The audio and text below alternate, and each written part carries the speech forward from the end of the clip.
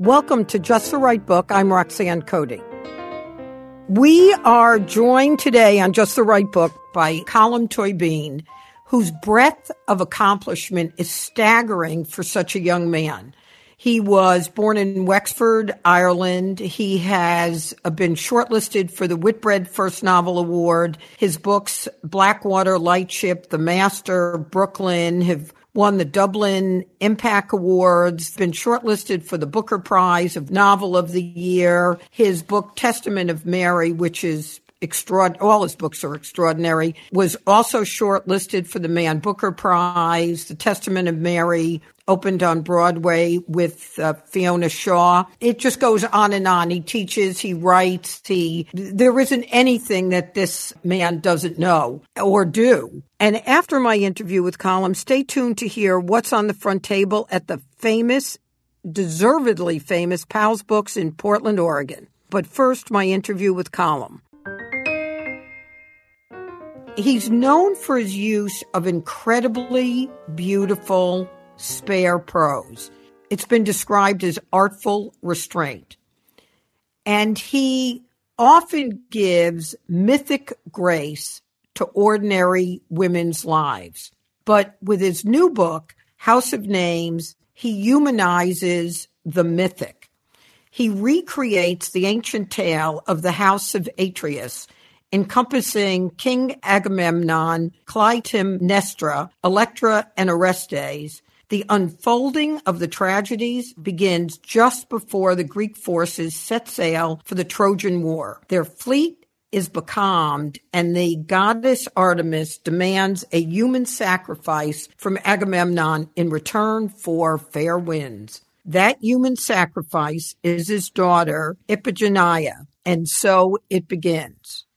Colm, why at this moment did you take this sharp turn to recreate this Greek tragedy from the previous run of your books? I was reading one of the new translations of the Oresteia of the work by Aeschylus when in the introduction, I came across the title of a play called Iphigenia in Aulis.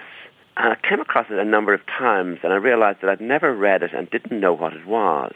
And it's a late play, and it's by Euripides, and it really tells the story of what happened, not from the point of view of the king Agamemnon, or from Electra, whose point of view we often see in single plays, including a play by Euripides, Sophocles, and indeed Aeschylus, but from the point of view of the mother, Clytemnestra, of the one who has been fooled, who's been lured to the camp with her daughter, thinking her daughter was going to a wedding, was going to be married to the warrior Achilles, and instead her daughter was to be sacrificed. And she feels really humiliated by her husband, and she also sees in her husband a sort of weakness, that he really knows he shouldn't do this, that he should actually ignore whatever the oracle has said, and that he should actually leave his daughter alone. But she loses. She does everything to stop her daughter being sacrificed, and she loses. And in that time, she makes the decision that when he comes home, if he comes home victorious from the wars, that she would in turn murder him. Once I saw the story from another perspective, it sort of gave me energy. I could see, oh my God, look at this. And I just simply started to work. I realized that I could give her a voice, that I could do that. And then the other figure that interested me was the figure of her son, Orestes, who eventually murders her. But she doesn't know he's going to murder her. He's the youngest of the family. He's the sort of, in my version, he's not heroic. He's a little boy who's bewildered, and he becomes a young man with no strategy, really, easily led. In no text does it tell you, in none of the Greek texts, where he was when he was away. He's clearly away somewhere. His sister, Electra, is waiting for him to return, but from where? And I think for a novelist, that idea that something you don't know, that's not known, that's not actually been already plotted out, becomes very interesting indeed. And so really without knowing, I wrote some of the first section, and then I thought, I'll finish this, but I don't know what it is, really. But then once I thought of the Orestes, I realized that I had a book, but I hadn't been planning. It wasn't something I've always wanted to do or anything. I have seen the plays performed, and really in the case of Electra, I thought I knew the story too well to be able to start and do anything else with it. But I suddenly found myself halfway through a book that really I hadn't planned. Colin, one of the things that was striking to me in reading about Orestes, so his journey, which began as a kidnapping and then an escape, and then with two of the other boys that he had escaped with, ends up in this sort of idyllic, Homer-like odyssey in a trip there and then a trip back home. And I was struck by just the way you were describing him. He seemed somewhat meek, a bit of a follower. Leander, who was one of his companions on the escape, clearly took a leadership role that only grows over time. And then Orestes manages to become so enveloped by his family's cycle of violence that he kills his own mother. What was the message you were hoping to impart about this journey, this kind of mental journey of Orestes from a meek follower to someone capable of killing his mother?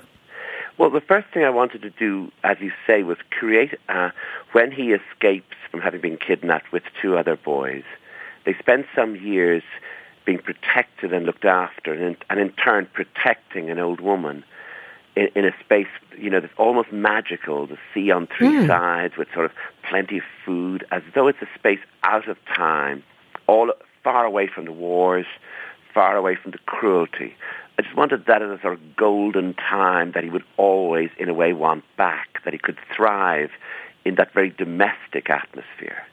But eventually the boys have to leave. The old woman dies and one of their friends dies. So the two of them go back home. And of course, the going back home for Orestes is particularly difficult because I wanted to build up an idea that he was someone who would murder his mother. He's not a psychopath, but he is someone who, could be very easily influenced. He seems to be almost an adolescent. He's all the more dangerous for the fact that he doesn't have a plan or a strategy. He isn't going to lead people anywhere. His friend Leander, as you said, leads him. And then his sister, Electra, begins to lead him. And someone like that is often much more dangerous. I mean, I noticed, for example, when I was reporting from Northern Ireland, that you would discover that the person who'd actually done most harm was not the leader, was not the person you were seeing on TV or his name was being in the paper, but someone in the shadows who just simply was ready, prepared to do anything and then go back into the shadows. So that I wanted to make a character like that who is in a way a lethal weapon, who's the most dangerous one of all. That's because he doesn't really have the plan, have the strategy. So, in other words, his mother is so powerful, in such a rage. His sister is so powerful. And he, in the way, is the one in between them, that he lives in a world of his own. I think every one of us knows somebody like that, who's often the younger son of a family who really doesn't do well at exams, but nobody minds him. It isn't as though he's considered dangerous, but actually, you don't know what he's thinking about in his own dreams.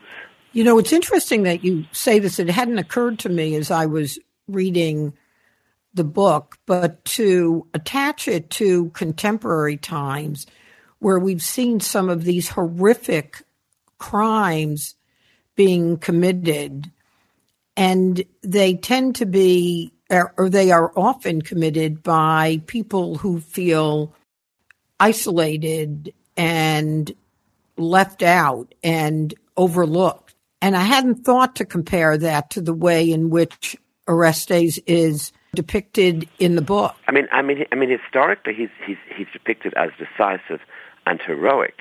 But what I was interested in was sometimes when we look at somebody who has committed, as say a terrorist, one of the most atrocious crimes, you see somebody who's young. In the photograph, just looks like somebody really nice. And you realize that it's out of his isolation he's working. It's out of his marginalization he's working, rather than out of a sense of power. Power. And that the most dangerous one isn't the sort of one who's strutting along the street, looking as though he's going to do something. It's the other one moving slowly that you wouldn't notice. You think, oh, he looks like a nice guy, and he's the one who has planted the bomb. Well, and in the same vein, one of the other elements of the book that was striking to me was the role of the character of Electra, because having seen the plays, I think of Electra only in a state of rage, actually.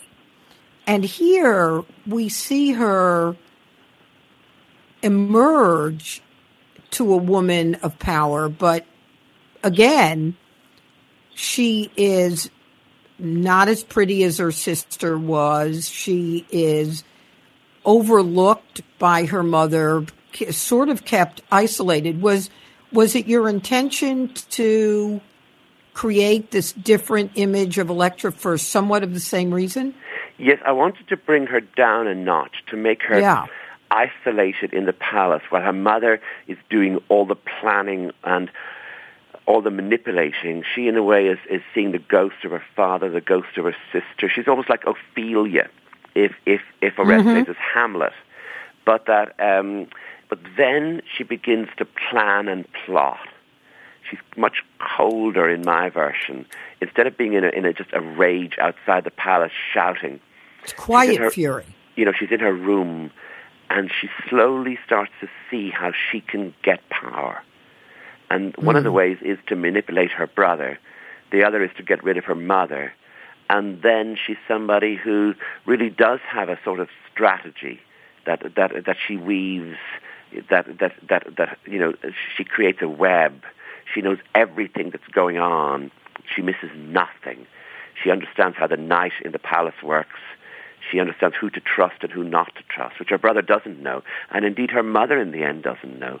So she actually in the end prevails, but not because she's been outside the palace, as in the plays, as in the theatre, outside the palace in some sort of mindless state of grief and rage.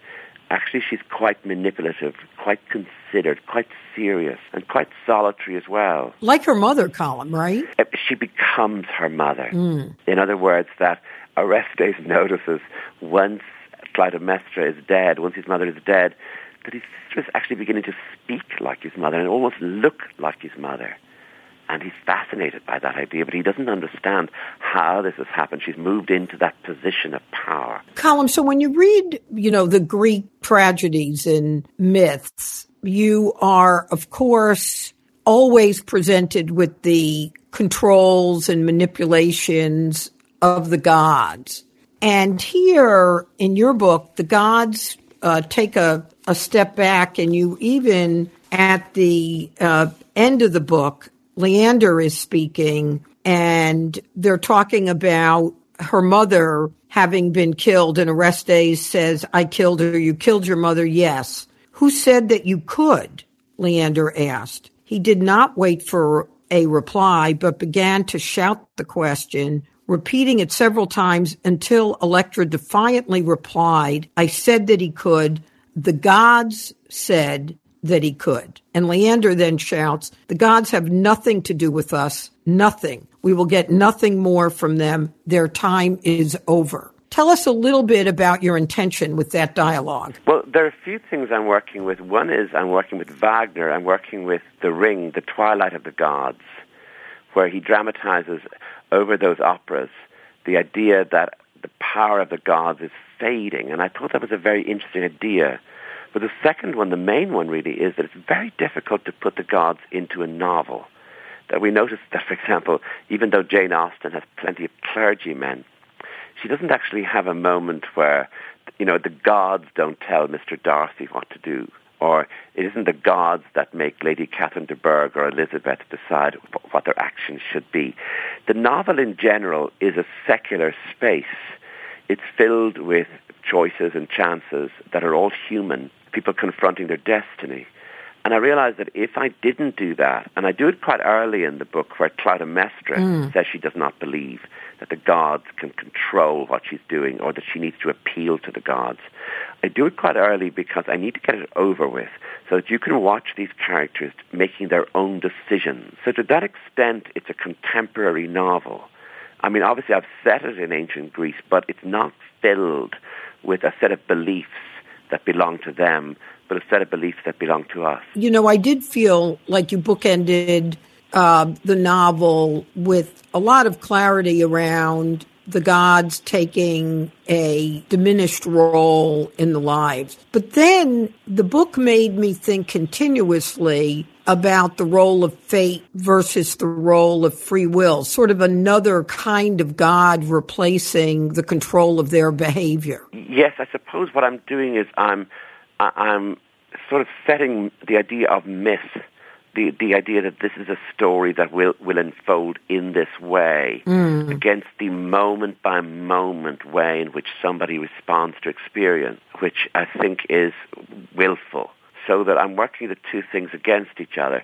I mean, what's interesting is how much Shakespeare took from this story. Right. That when Orestes returns from being away, he's a young man suddenly bewildered in a palace whose father has been murdered and his mother has taken a lover. So I'm sort of interested in the way that the story has been, already used. And of course, in Hamlet, it's filled with decision and indecision. And Hamlet seems a very sort of modern figure as he's so playful and so intelligent. But on the other side, his father appears to him as a ghost, and he seems to fully believe in that idea of the ghost, so that he's caught between two worlds.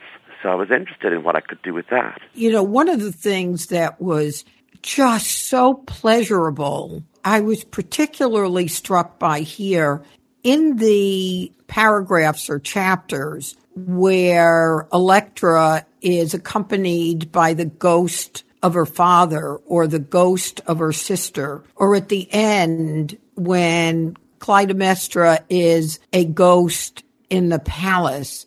It is some of the most evocative, beautiful, ethereal language I think I've ever read. It's just, I just read it over and over again. And one of the things is I read the book, but I also listened on audiobooks. So the audiobook is read by Juliet Stevenson, Charlie Anson, and Pippa Nixon. It is like enjoying a play. I mean, the reading of it was so beautiful. Did you have any part in picking out who would read it or any oversight in that? Because it's quite magnificent. Well, I was overjoyed when I heard that Juliet was going to do it. And, she's a classically trained actress, and that she would sort of know in a way how to build it up, how much emotion to give at certain points. But that section you're talking about, I wrote that in a day. Oh, it was extraordinary. And I was in a sort of trance. I didn't know what I was going to do at that point. And once it occurred to me, I just wrote that down, and I realized in a way I've been building up. That is what we've been building up to. That idea of Clytemnestra as shade, as somebody whose power has been diminished, who's dead, who's speaking from the dead, speaking in a very particular tone. What I'm trying to do there is use very few words. The vocabulary I can choose from there is very, very small. So she's very limited in how she can speak. And in that way of limiting her, it is as though I have brought the novel down to piano music or cello music. Mm-hmm. So it's as though an orchestra has been playing, and suddenly a single cello starts to play against the orchestra or after. What a beautiful analogy, Colin. Or indeed that I'm working with a single pencil, that I'm making a drawing. Having made a painting, I move into making a drawing. And somehow or other, if you do that, I mean, you can't do it for the whole book because the book won't hold it. But if you do it at a certain point, you can get a power by, oddly enough, by using minimalism in the tone you're using. You can get a sense of somebody who's operating from the other side, who's speaking from the other side. It was that chapter to me which I read 3 times. It was that chapter that most connected for me to your other books. I like the analogy. Here you have an orchestra playing most of the time. And the exceptions are when Oreste and his 2 companions are living with the old woman on a coast in this idyllic place. And then at the end, when Clytemnestra is a ghost, those 2 pieces connect so much when I think of your language in Brooklyn, for instance, which is powerful by using what you would say a single instrument. I would connect Eilish in Brooklyn to Orestes. In other words, exactly. that she's somebody who really isn't in charge of her own life, who people tell her what to do and she does it.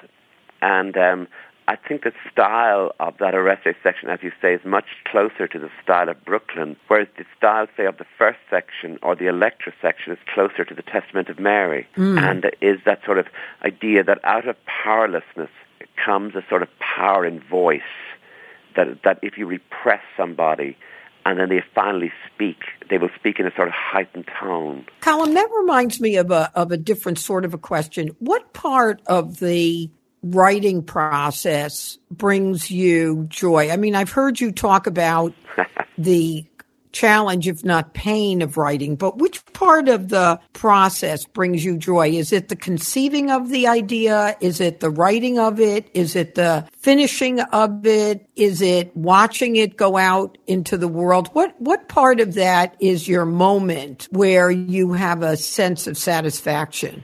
I suppose the sense of satisfaction is in finishing it, is in being able to say, this is no longer mine, it belongs to the reader. Because the work itself, as you do it, is actually quite difficult in that you're trying to imagine things that, in this case, are often violent, are filled with grief and pain, and you can't write it unless you feel it.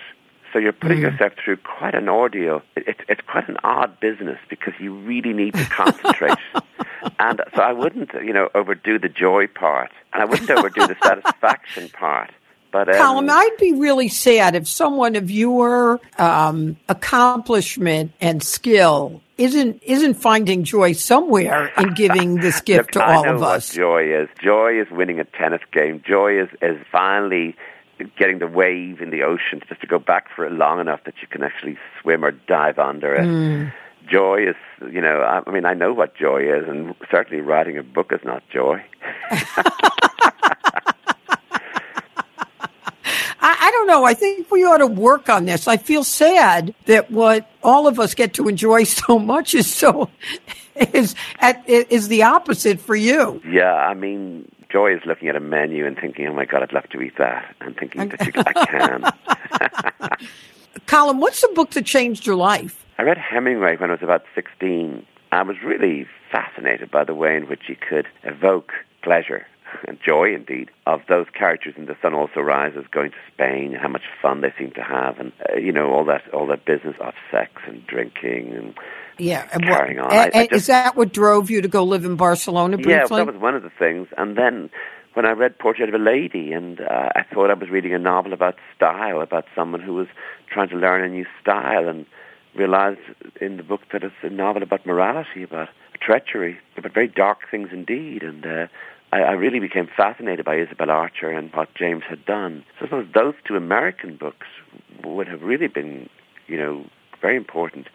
Also the poems of Yeats and a lot of, Irish poetry. Yeah, I always feel like your books have poetry at their base. There's a poetic quality I always find to your writing. Do you see that? Yeah, I'm a sort of failed poet. I started off in my teenage years as a poet. No, really. And the poems didn't really work out, and I had to move into prose, which, in my view, is a sort of lesser art. So I'm stuck with it now. But yes, I do read a lot of poetry, and I think a lot about poetry, and I have a sense always that I'm working with the rhythm of the sentence, right, as much as I am with sort of what information the sentence gives. I think as a reader you feel that there's a poetic or musicality to your writing that I think, even though there's an extraordinary amount of violence in the book and obviously tragedy, it has that same kind of rhythm. It's funny that you use the word joy as the wave retreats, because there's something to me when I start reading your books that feel like the buoyancy of water. Oh, I hadn't thought of that. But certainly I love swimming, and I love being in the ocean. So what are you working on next? Are you going to take another sharp turn and surprise us? I don't know. There's a book of stories that is almost finished, but I read 2 of them and realized they need more work. So that's nice because I've done the basic work of, working at the characters, but I just need to make them a bit longer. And there is another novel set in both contemporary Germany and contemporary New York, which has a male protagonist. But again, that needs more work. So I'm in that lovely state where I just need to do more work. So Colm, do you work on several writing projects at the same time as opposed to begin and end one? Yes. For example, with Nora Webster, I had that on the go for about 13 years, and I interrupted it to write Brooklyn and The Testament of Mary. Well, quite an interruption. I can actually just stop a book, leave it there, think about it a lot, come back to it, and take it up as though I hadn't stopped at all. Well, Colm, I cannot thank you enough for taking the time to join us. Colm Tóibín has joined us to talk about writing in general, but in particular about his new book called House of Names. This book has been described as captivating, terrifying, brilliant. It makes myths plausible and adds to just the sheer joy, Colm, of reading any sentence, any book, any play, any short story, any essay that you want to share with us. So thank you for joining us on Just the Right Book. Well, thank you very much, Roxanne. It was an absolute pleasure talking to you. Thanks again to Colm Tóibín. It's now time to hear what's on the front table at Powell's Books in Portland, Oregon. I have to say one thing before we start. I really love you, Roxanne. I miss you. We are joined today on Just the Right Book by Miriam Santz, who's the CEO of Powell's Books in Portland, Oregon. Powell's is the mecca of bookstores. They've been in Portland since 1971. They employ over 500 people. They sell 4 million books. It is the most extraordinary store to wander through. I have a bookstore and I go in there and I could spend thousands of dollars because of the way it invites discovery. They started their online book sales. They sell used books. I think they probably have one of the largest used book inventories. They're just a brilliant bookstore, and Miriam Santz is not only one of my closest friends, one of the smartest people in the industry of bookselling that's managed to benefit everyone in her path. So, Miriam, welcome to Just the Right Book. Well, it's a pleasure to be here, Roxanne, and it's always fun to talk to you, so I'm looking forward to hearing about what you're reading. Well, Miriam, here's my question to start with. Since you've had a decades-long career in bookselling, but you must have started as a bookseller. What drew you to be a bookseller in the first place? I first got interested in bookselling in the early 1970s when I was a member of a Portland feminist collective that opened up the first feminist bookstore in Portland called A Woman's Place. It is not in any way related to the current feminist bookstore, but it was the grandmother of that store. And so there I was, volunteering and having a blast selling books from publishers that no one had ever heard of and authors that we now take for granted that were not being stocked or sold at mainstream bookstores. So I got turned on to the power of the transformative power of bookselling in the early 1970s. And then when did you go to work for Powell's? I didn't start working for Powell's until 1984. I spent the subsequent years between those two dates working at B. Dalton, which was the precursor that Barnes & Noble bought a decade ago.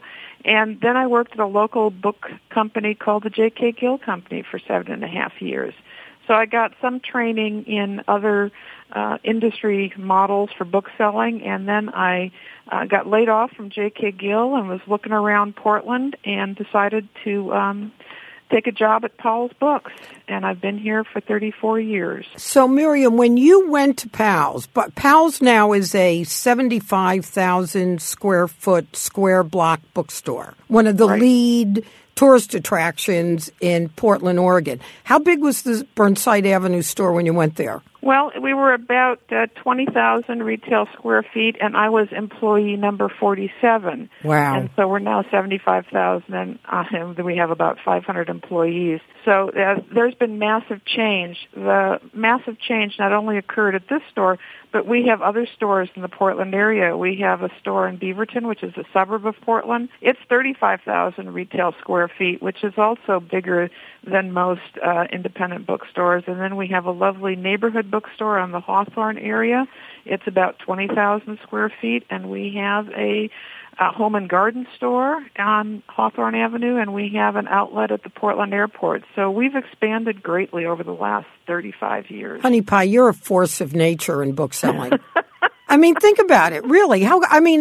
We've talked over the years as you've built and opened these stores or expanded Burnside Avenue, and here it is. You know, one of the things that Michael Powell said that was sort of transformative for us was, one of my favorite quotes was, never underestimate the intelligence of your customer. And we've built our model on that. If there were more books, we knew we could have more people purchasing them. We have never underestimated the intelligence of folks in Portland or their desire to have unusual, different, wide assortment of books. And at some point we realized that the more books we had, the more excitement it generated. Yeah, it is for anybody listening who has never been to Powell's. It's a place you need to put on your bucket list to go visit. And if you can't get there in the short run, Powells.com ought to be the bookstore site that you go to. They've got an incredible array of used and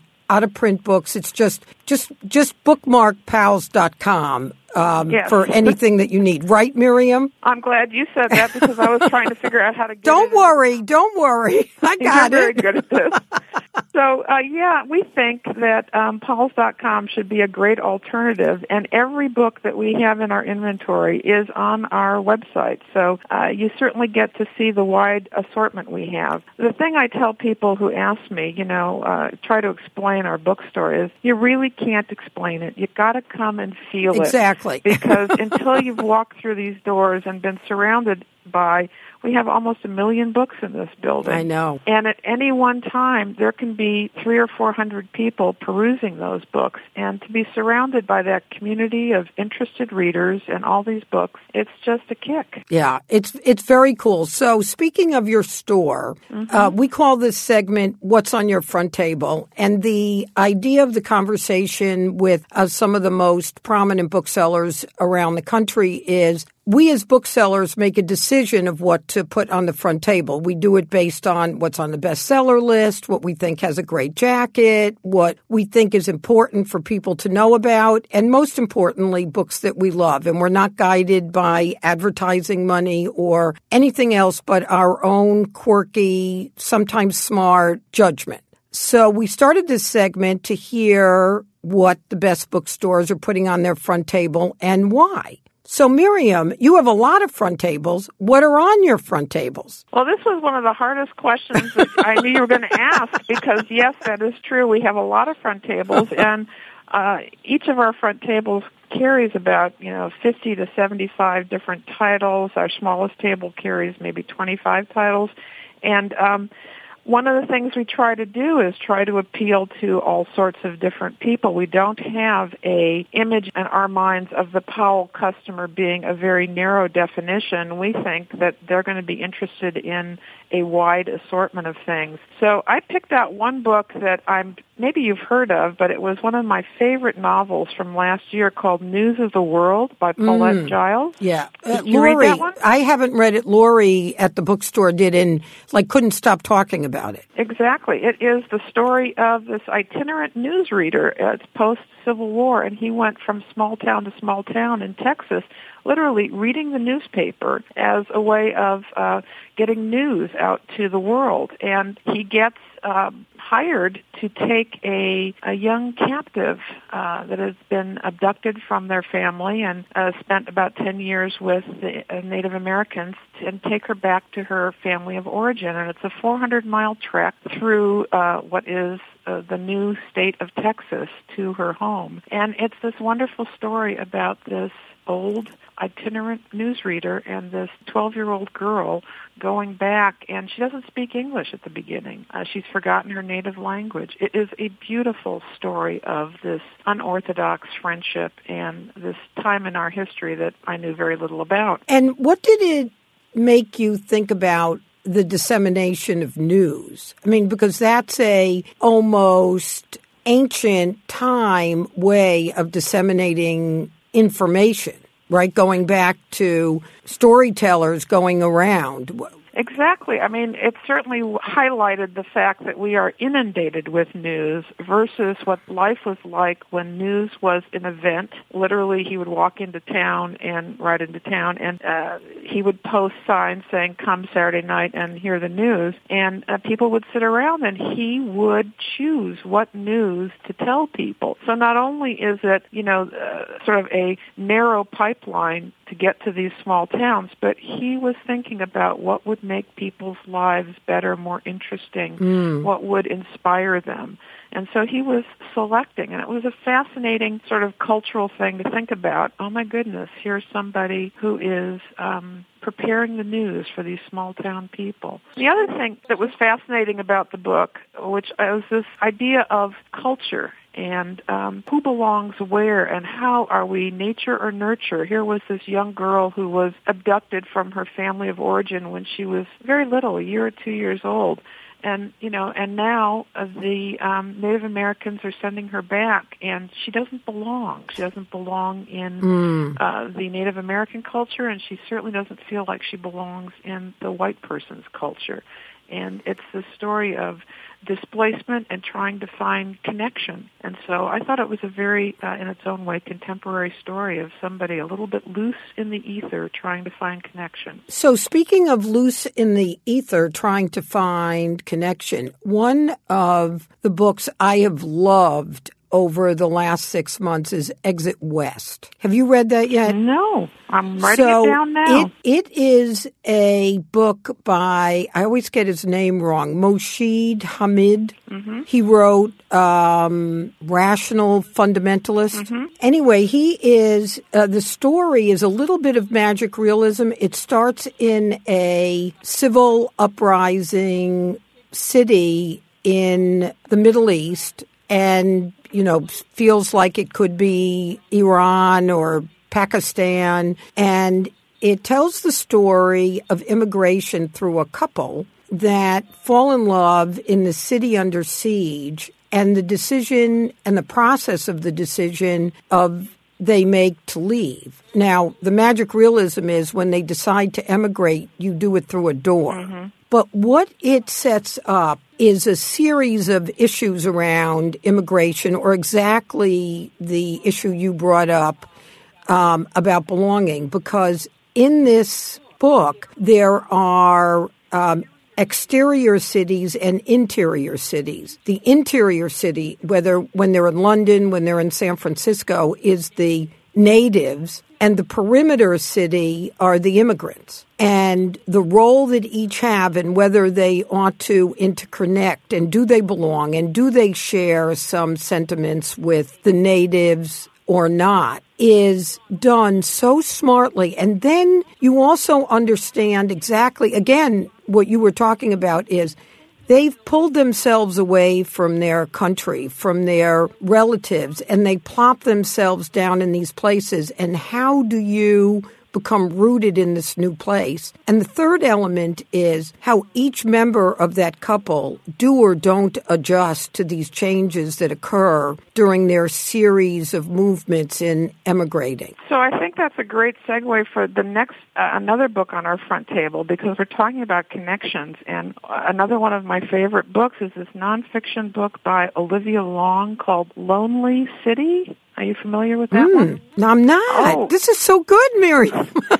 We're each discovering. It's a memoir, and she's broken up with a long-term relationship, and she's living in New York City. And she uses the work and lives of, these 4 New York City artists, 2 of whom are pretty well known, Edward Hopper and Andy Warhol, to talk about the different ways loneliness and the city define their work And you can certainly see it in Edward Hopper. It was a little bit more interesting for me to think about it with Andy Warhol. But it's this engaging way of looking at really empathetic study on urban loneliness, how we've created these cities that can often intensify our feeling of loneliness and otherness and disconnection. Yeah, and Miriam, I wonder how that connects to these startling statistics you see of the increased levels of anxiety, particularly among young people. Yeah, well, there's something there about the impact of urbanization, and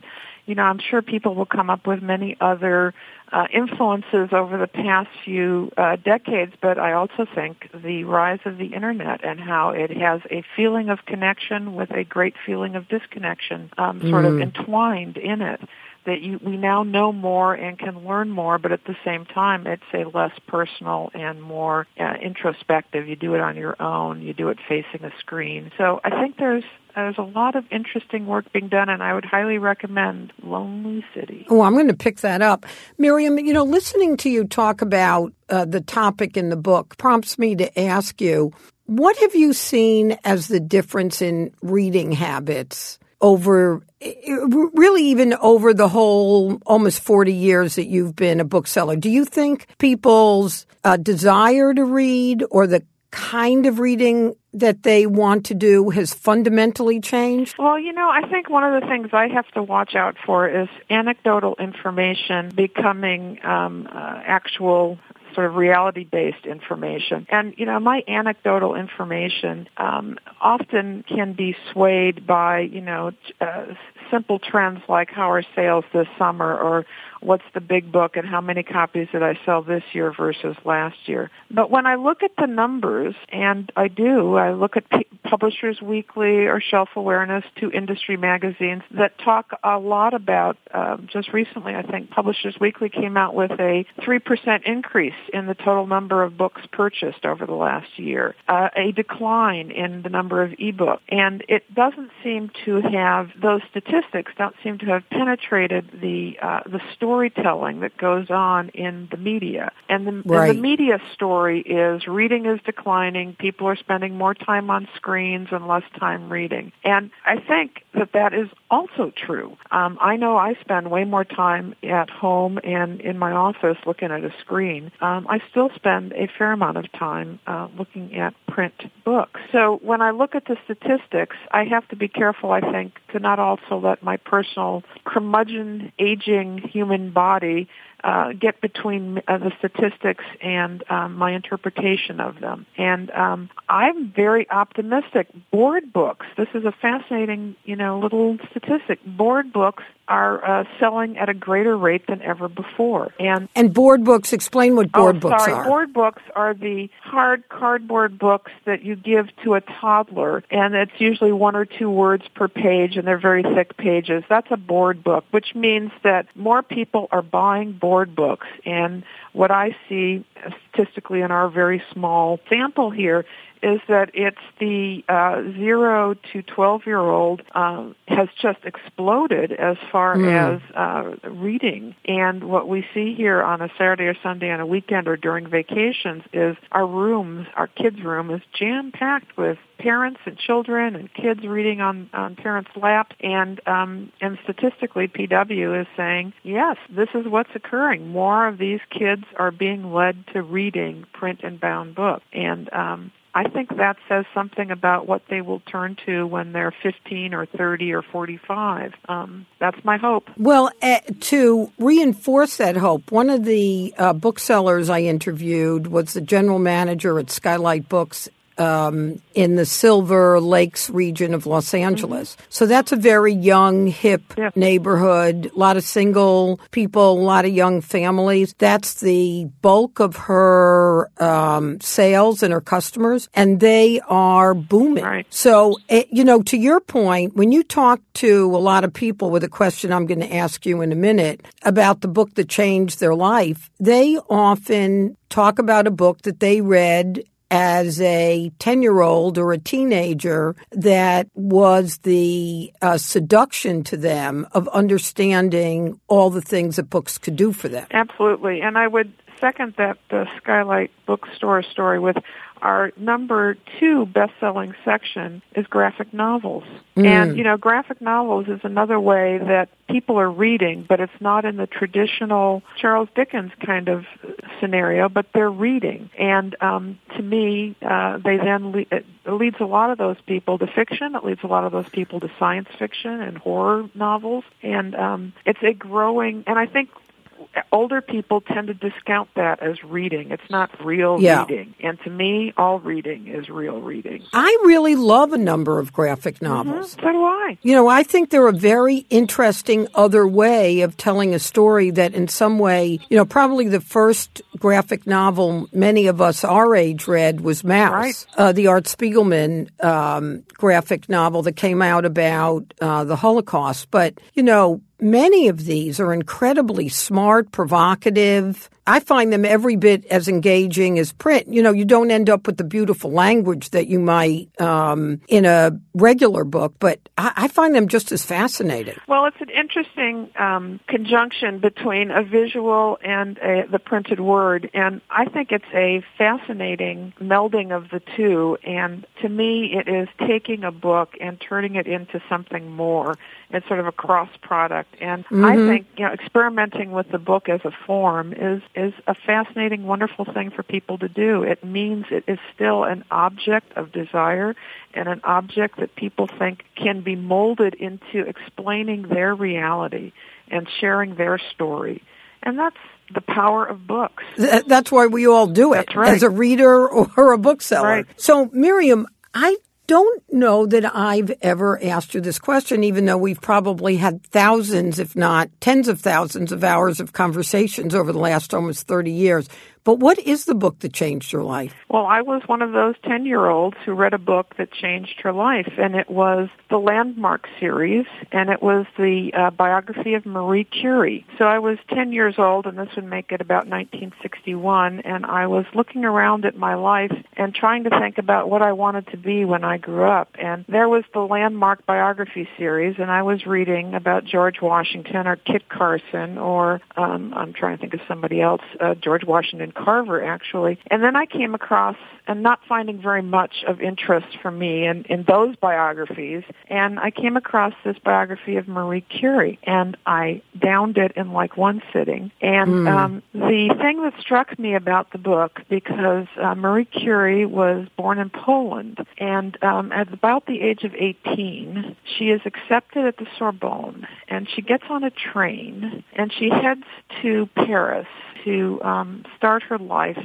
as a university student. And she doesn't know French, and she's never been on a train before. She's never had a suitcase before. And this girl had the courage to get on that train and head for Paris.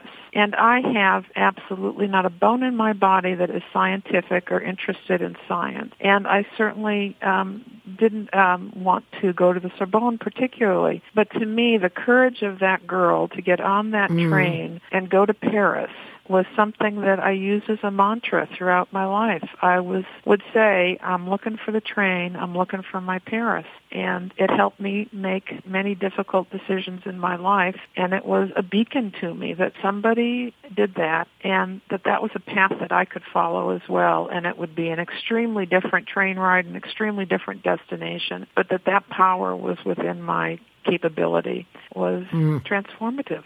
So, Miriam, that is yet another example of your capacity for exquisite language in describing things. And one of the things that was in, I don't know whether it was in Shelf Awareness or Publishers Weekly, but you were interviewed as a portrait of a bookseller, as the CEO of Powell's.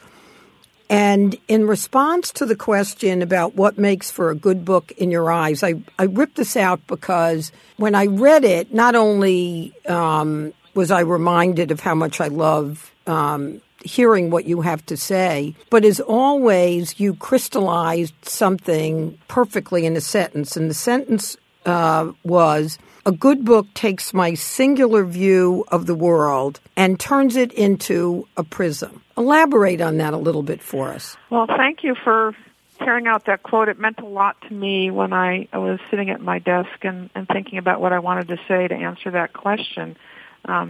I love words, and to me, words are a way of connecting with people. And the words that I read are, to me, the power of, and I keep on coming back to this word, transformative and empathetic. So when I look at my white body, my female gender, my background and my class, my culture, my nationality, I see them as not only integral parts of who I am and absolutely important, but they're my limitations. They are my limitations. And so for me to truly understand and be empathetic about other people's lives and experiences, I turn to books. I turn to fiction and nonfiction as a way of understanding what is it like to be and this other reality, this other person. And books can take me in time or in space or through gender, through class, through culture, and give me a small glimpse, a small bit of empathy about somebody else's experience. And I think that this world needs way more empathy, and so I'm in the business that I'm in because I believe it is my job as a bookseller to spread that kind of understanding and empathy. Well, Miriam, is that enough? So you're going to have to be on every episode, Honey Pie. This is the problem with this conversation. Right? It's so delicious and so much fun that we just have to do more of them. I agree. The thing for me is I recommend books, but to me, recommending books is so personal and so a conversation that's a one-on-one conversation because no one title is going to speak to everyone. That's the beauty of the individual voice in the book and the individual reading the book is we get to link those two up, and each interaction has its own dynamic and its own personality. And that's what keeps me alive and interested in the book-selling business. Well, thank God for the book-selling business that you are part of it. Thank God for that. For a complete list of all the books in today's episode, including Colin Toybeen's House of Names and what's on the front table at Pal's Books, just go to bookpodcast.com. We want to hear from you. Send us an email at info@justtherightbookpodcast.com. We're trying to get a better demographic handle on the people like yourself who listen to Just the Right Book podcast. So I'd love to ask you to go to our website, bookpodcast.com, click on the listener survey, and it should take you about 30 seconds, and it would be really helpful to us. So thank you in advance for taking the time to do this. Just the Right Book podcast is produced by Collisions, the podcast division of CRN International. Our original music was created by Mark Berman. Thank you to our sound engineer, Pat Keogh, and our producer, Christina Torres. And thank you all for listening.